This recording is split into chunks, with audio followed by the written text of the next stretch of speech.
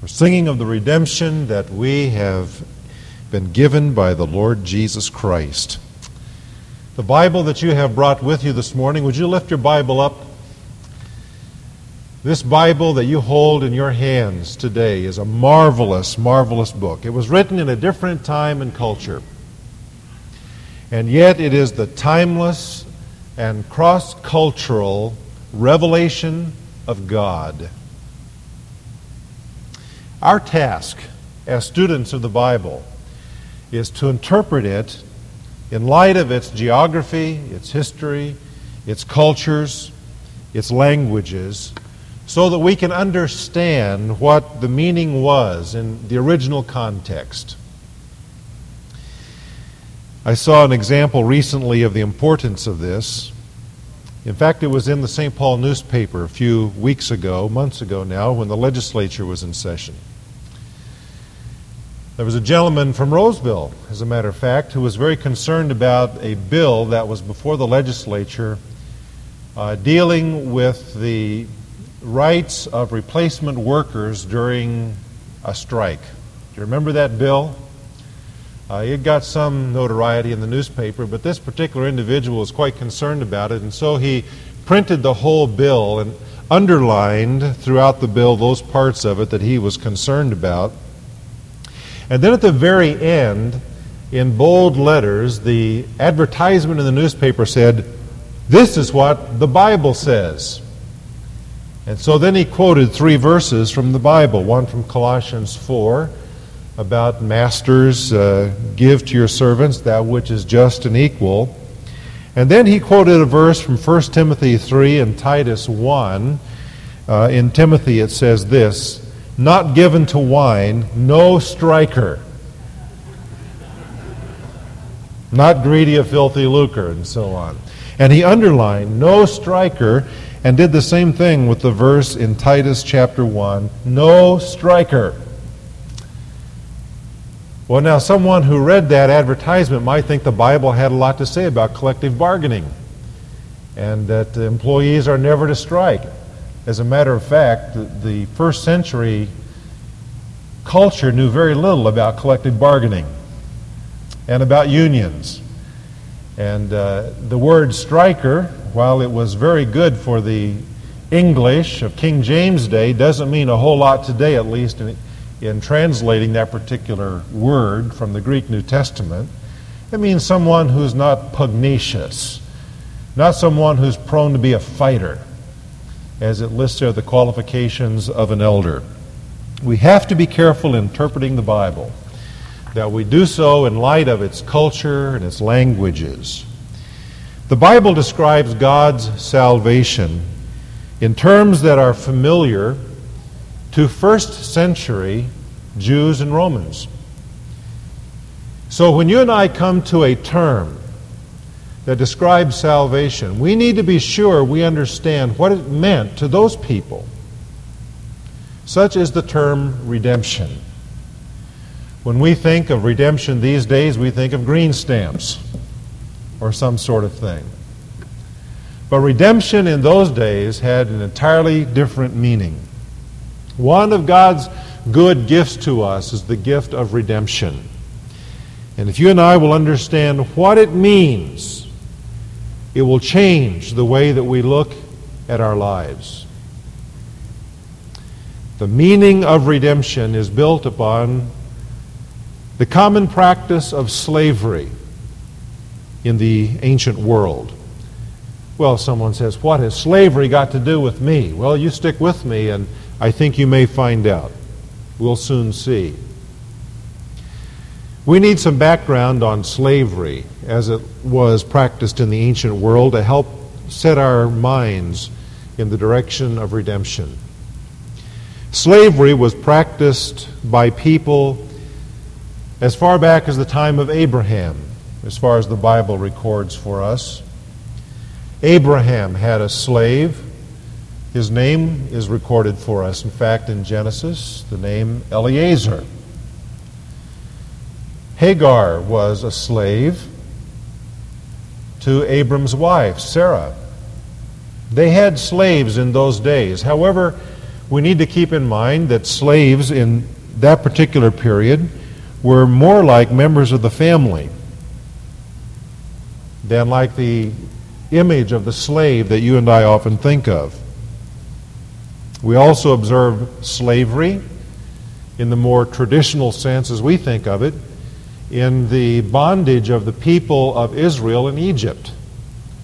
They were in a cruel slavery and were required to perform the tasks of the Egyptians, and there was no compassion for them. When the Israelites were delivered and established their nation, they were forbidden by God's law to make slaves of their own brethren. But a Jewish person could sell his labor to make restitution for what he had done, or to pay back a debt that he owed. But one who did sell his labor had to be released from that bondage on the year of Jubilee, which was every 50 years in their calendar, or every 7 years during the Sabbath year. And so it was not a perpetual bondage. The Israelites also had foreign slaves from other people, from the Canaanites, for example, from whom they took the land. It was a practice that began in the day of Joshua and continued on. But these people too, though they were foreign, Gentile slaves, were protected by the laws of Israel and were generally well treated. In the New Testament day, the Romans had many slaves. In fact, some people believe that there were more slaves in the city of Rome by far than there were free people. Most of the slaves in the Roman period were fairly well treated, and in some respects were even better off in their living conditions than free men. But you can see that slavery was a part of the whole world mindset in those days. Redemption had to do with that practice of slavery. Redemption was the act on the part of a suitable and willing person to purchase a slave and to release that slave from his bondage. It involved paying the price necessary to procure freedom for the slave. That was redemption. Now, the concept of spiritual redemption is based upon these ideas. The heart of the issue is not the relative freedom or the manner of treatment that the slave had. The heart of the issue is ownership. You see, a slave, whether well treated or cruelly treated, did not belong to himself.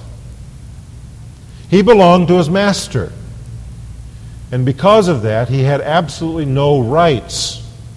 He may be well treated and extended kindnesses by his master, or may be cruelly treated. But whichever, the important thing is the issue of ownership. He did not belong to himself. It is very hard for you and me to understand what that would be like. This is totally foreign to anything that we're familiar with today. Not to belong to ourselves. The Bible says that you and I, spiritually, are slaves by our birth into the race of Adam. Open your Bible, please, to Romans chapter 6. The apostle is here writing to people who have already been liberated, but he points back to their former slavery in the way that he talks. Look in Romans chapter 6. In verse 6, he says, knowing this, that our old self was crucified with him, that our body of sin might be done away with, that we should no longer be slaves to sin. Look at verse 17. But thanks be to God that though you were slaves of sin. Verse 19. In the middle of the verse, he says, for just as you presented your members as slaves to impurity and to lawlessness. And then again in verse 20, For when you were slaves of sin. So make no mistake about it. Spiritually speaking, no person belongs to himself. We may enjoy political freedom. We may point to a Declaration of Independence and to a Constitution, to a Bill of Rights. And we say we are a free people. And that may be true politically. But it is not true spiritually. For we, by our birth into the race of Adam, are slaves of sin. And we do not belong to ourselves, we belong to sin. And sin is a cruel taskmaster. Sin enforces obedience upon the corrupted will of the human race. And it results in impurity in the life and lawlessness. Slaves of sin. Peter says in 2 Peter 2:19 that this slavery is to corruption. It is not a slavery that leads to something better, a higher standard. It is a slavery that leads downward, away from God, and to corruption. And Paul says at the end of this very chapter in Romans chapter 6 that it leads to eternal death. The wages of sin, this slave taskmaster, the wages that we are paid is death, separation from God for all of eternity. Now in the New Testament, redemption is the purchase price for slaves, resulting in their release from their former ownership into a new relationship. Dr. R.D. Knudsen, writing in Encyclopedia of the Bible, says the heart of the biblical message of redemption is the deliverance of the people of God from the bondage of sin by the perfect substitutionary sacrifice of Jesus Christ and their consequent restoration to God and His heavenly kingdom. A redeemer is one who possesses the right or who exercises the right of redemption. The Bible presents Christ as the Redeemer of God's elect. The purchase price for our deliverance from slavery to sin was the death of Jesus Christ, the offering of Himself as a bloody sacrifice to purchase us out of the slave relationship to sin, to purchase us out of that we might be again related to God. Now, the emphasis upon this purchase price in redemption, which Peter says is like the blood of a lamb, pointing back to the Passover Lamb of God. The purchase price, the emphasis of that is not upon to whom the price was paid. That has been an argument in theology for centuries. And some say that the price was paid to the devil. That was a teaching in the early church which was refuted. It is still a teaching today among the Seventh-day Adventists.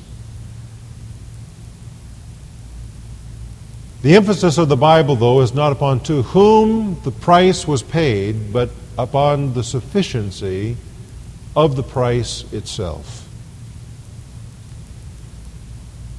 The price that was paid for us is entirely sufficient to release us from all obligation to our former owner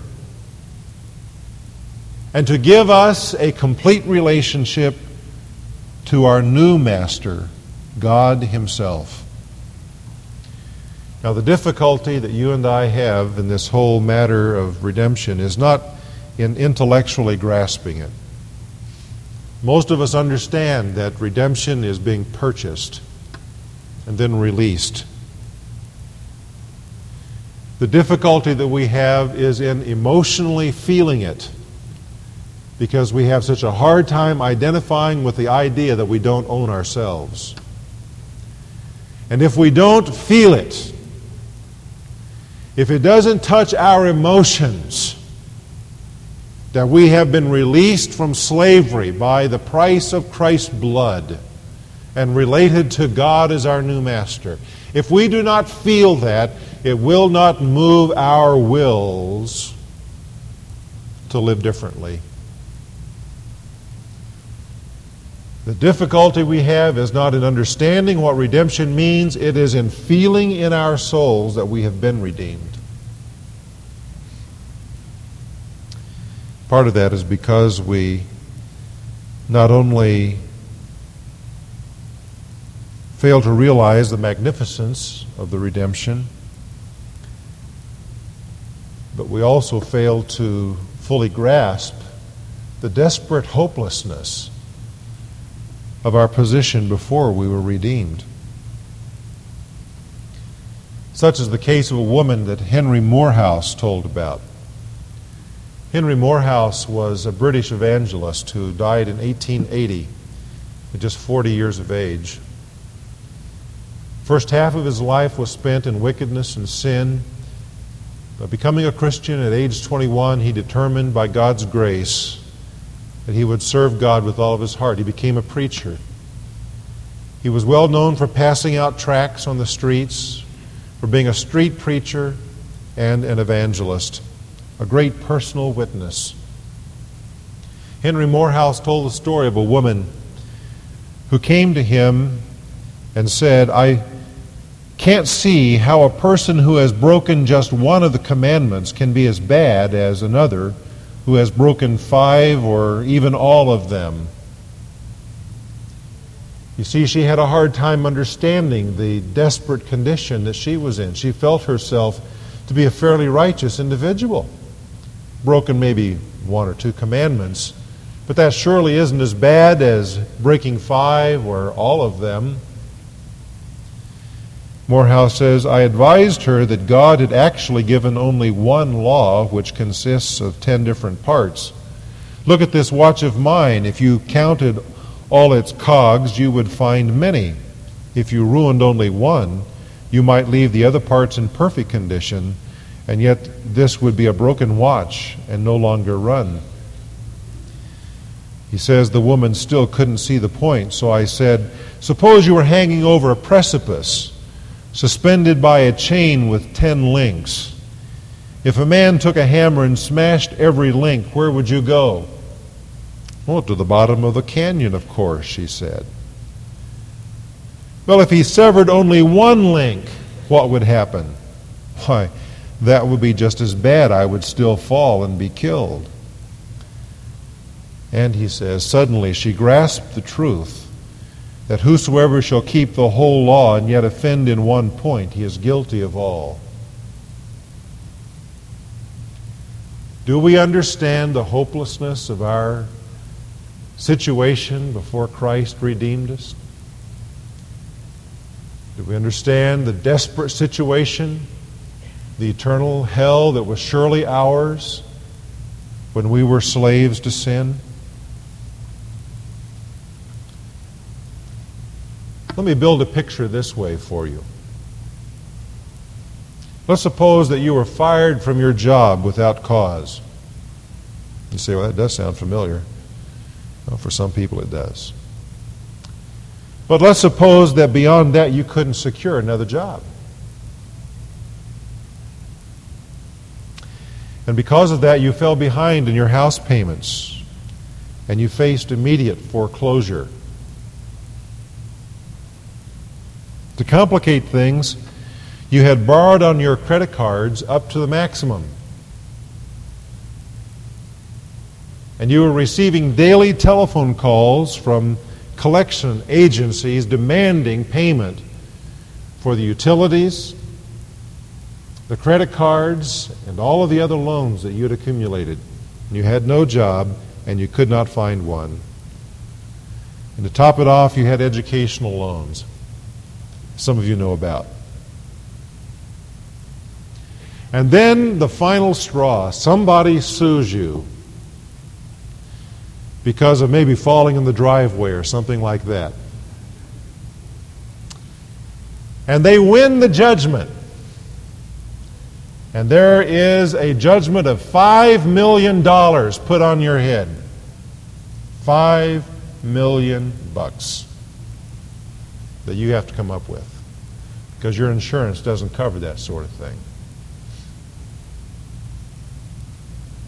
Now, it's hard to put yourself in that situation, to try to imagine it, but just do it for a second. Just think of the load. Think of the position that you would be in. You would feel like never getting a job again. You would probably desire to go on welfare in Hennepin County.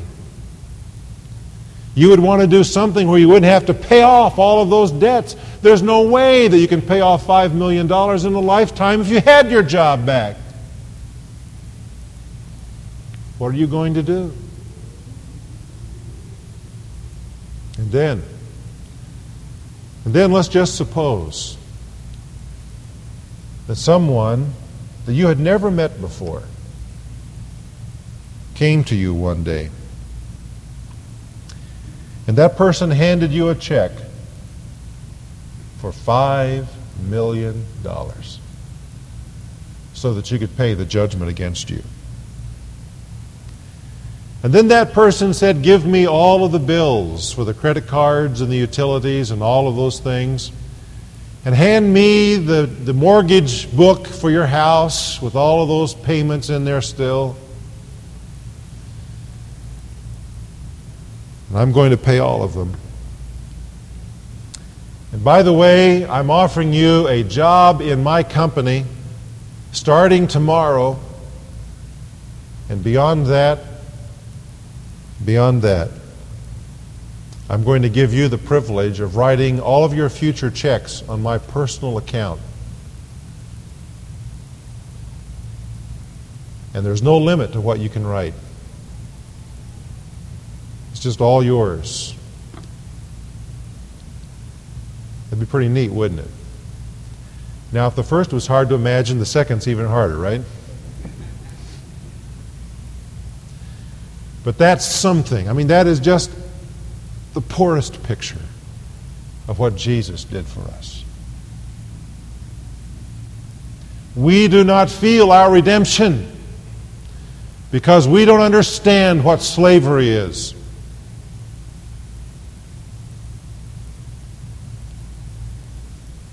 Oh, if today your heart can begin to feel that you are no longer owned by sin, then this message today will have accomplished something. I don't expect you to learn afresh what redemption is all about. You probably already know that. But oh, if you can begin to feel it in your soul, what God's done for you. If you can begin to grasp emotionally that you have been purchased with a price of the blood of Christ so that you could be freed from sin's mastery, and then released from that old slave relationship, and that now you've been rightly related to God in a brand new relationship that gives you everything that you need in this world and for eternity. If you can just begin to feel that, God's done a work in your heart. Because it is when we feel that we will begin to make the kinds of decisions in light of it that will make a difference in our lives. Because you see, the way that we live our lives in our culture is that we have our rights. I'm my own man. I can do what I want to do. We believe that we own ourselves. We've already seen that, in fact, for the unsaved, sin is the owner. We who are saved fail to realize that we have a new master who now owns us. That master is Jesus Christ. The implications of redemption are many. I just want to focus on one this morning, and it's this. Because we are a redeemed people, we do not belong to ourselves, but to God who purchased us. Open your Bible again to 1 Corinthians chapter 6. Paul is here dealing with the unfortunate and sinful practice of immorality, religious, ritual immorality, which was a part of the worship of the pagan people in Corinth. And some of the Christians kind of hung on to these old patterns. And so he says to them in 1 Corinthians 6 and verse 18, "Flee immorality. Every other sin that a man commits is against the body, but the immoral man sins against his own body. Or do you not know that your body is a temple of the Holy Spirit who is in you, whom you have from God, and that you are not your own? For you have been bought with a price." You are not your own. You have been bought with a price. Leon Morris, writing in his book, The Apostolic Preaching of the Cross, says, "The redeemed are paradoxically slaves, the slaves of God, for they were bought with a price. Believers are not brought by Christ into a liberty of selfish ease. Rather, since they have been bought by God at terrible cost, they have become God's slaves to do His will." Is that the way that you look at the Christian life? It is that we have become God's slaves to do His will. Service for Him is not just a duty, but it is a delight. A delight, but it is a duty. It is an obligation on our part because He owns us. His ownership means that He owns all of the rights to our lives. Somebody says, "I have a right to choose my own friends. I have a right to earn money and to spend it. I have a right to control what belongs to me.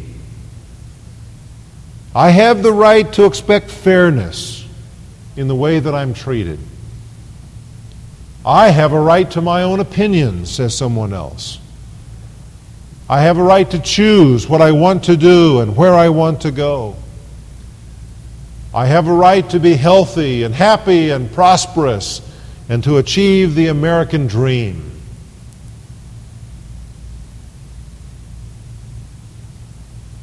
In fact, none of those are rights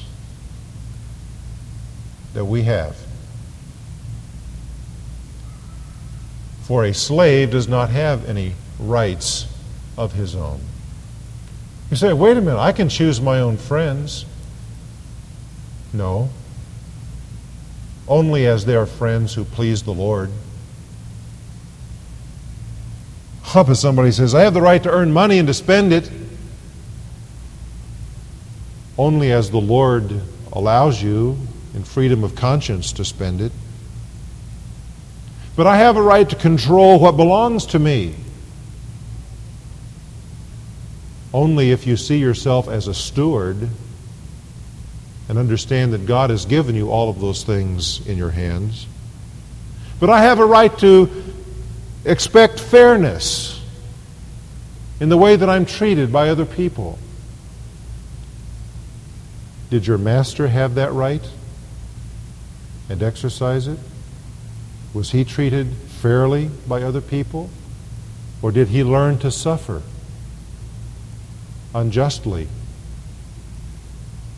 But I have the right to my own opinions, only as those opinions are molded by the Spirit of God who indwells your body. But I have a right to choose what I want to do and where I want to go, if it's the Lord's will. But I have a right to the American dream, if God chooses to give that to you. You also have the right to be poor and to never see the dream. You know, a lot of the frustrations, the conflicts, the tensions, the worry that you and I have in our lives is created because we hang on to the rights that we think we have. And we argue with others about them, and we argue with God about them. And we say, yes, but I have my rights. The fact is that we are not our own, and we have been purchased with a price. He purchased all of our rights. And the greatest position that you and I can come to in life, the happiest way that you and I can live, is to open our hands and to say, Lord, I don't cling any longer to what isn't mine anyway. And I give you the rights, and I yield to you for whatever you choose to bring to me. For I am your servant, and I am not my own. For I've been bought with a price. The ramifications of redemption go far beyond this. But if I am not my own, but Christ's, it means that I must be responsible about the way that I treat my body. That's Paul's meaning here in 1 Corinthians 6. I must be responsible about my attitude concerning material possessions. I must be responsible about the decisions about my future, because I'm not my own. If I'm not my own but Christ's, then I should know that I will one day give an account to Him who is my master. If I am not my own but Christ's, it means that I can learn to live free from fear and anxiety, because He will always take good care of His property.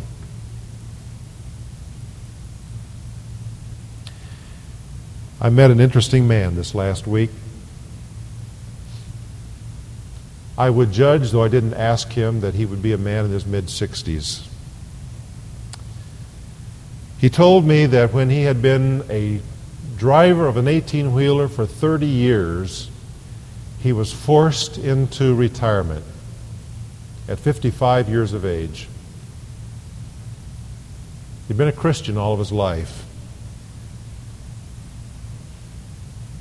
Forced into retirement, he accepted that as God's will. And he said, Lord, if you will let me live, I am going to serve you with the rest of my life in some way. And so to get prepared to do that, in his case, he decided to go to seminary. And he did for 2 or 3 years, went to seminary. And for the last number of years now, he has been a volunteer chaplain in one of the largest hospitals in Los Angeles. And several days out of the week, he goes down to the hospital as a volunteer. He's not paid to do this. And he just goes visiting people who are in need in the hospital. And he said, you know, I've had the opportunity to lead many people to Christ. And he said, I want you to know that today there are 2 people in glory who were AIDS patients in that hospital. And it was my privilege to lead them to faith in Jesus. Now there's a man who has learned what it is to say, Lord, here are my rights. And at 55, though my job is taken away from me, you direct me. I'm your slave. I'm not my own. You bought me. Direct my life. Lord, use me as you will. And that man is so filled with joy and excitement and enthusiasm about living, a delight to be around. That's how I want to grow old. I hope that's how you want to grow old as well. Recognizing that we are a redeemed people and we're not our own. Let's pray.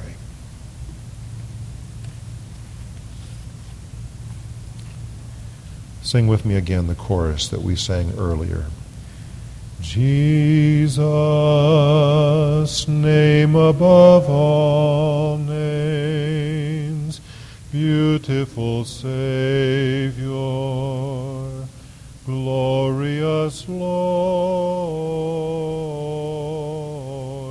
Emmanuel, God is with us, blessed Redeemer, living Word. Blessed Redeemer, we have a hard time, Lord, feeling that we are redeemed because we don't understand the first century context of that word. But oh, may our hearts warm to it, begin to probe within us and cause us to feel afresh that we are not our own, that we've been purchased, and move our wills so that we will let go of what isn't really ours anyway, so that we will yield our rights to you and learn to live at peace and in joy, knowing that you will take good care of what's yours. Release us from the anxiety and the frustration, the conflicts and the stress that come because of our worrying about rights, and teach us to live in the freedom of your servants. In Jesus' name, amen. God bless you.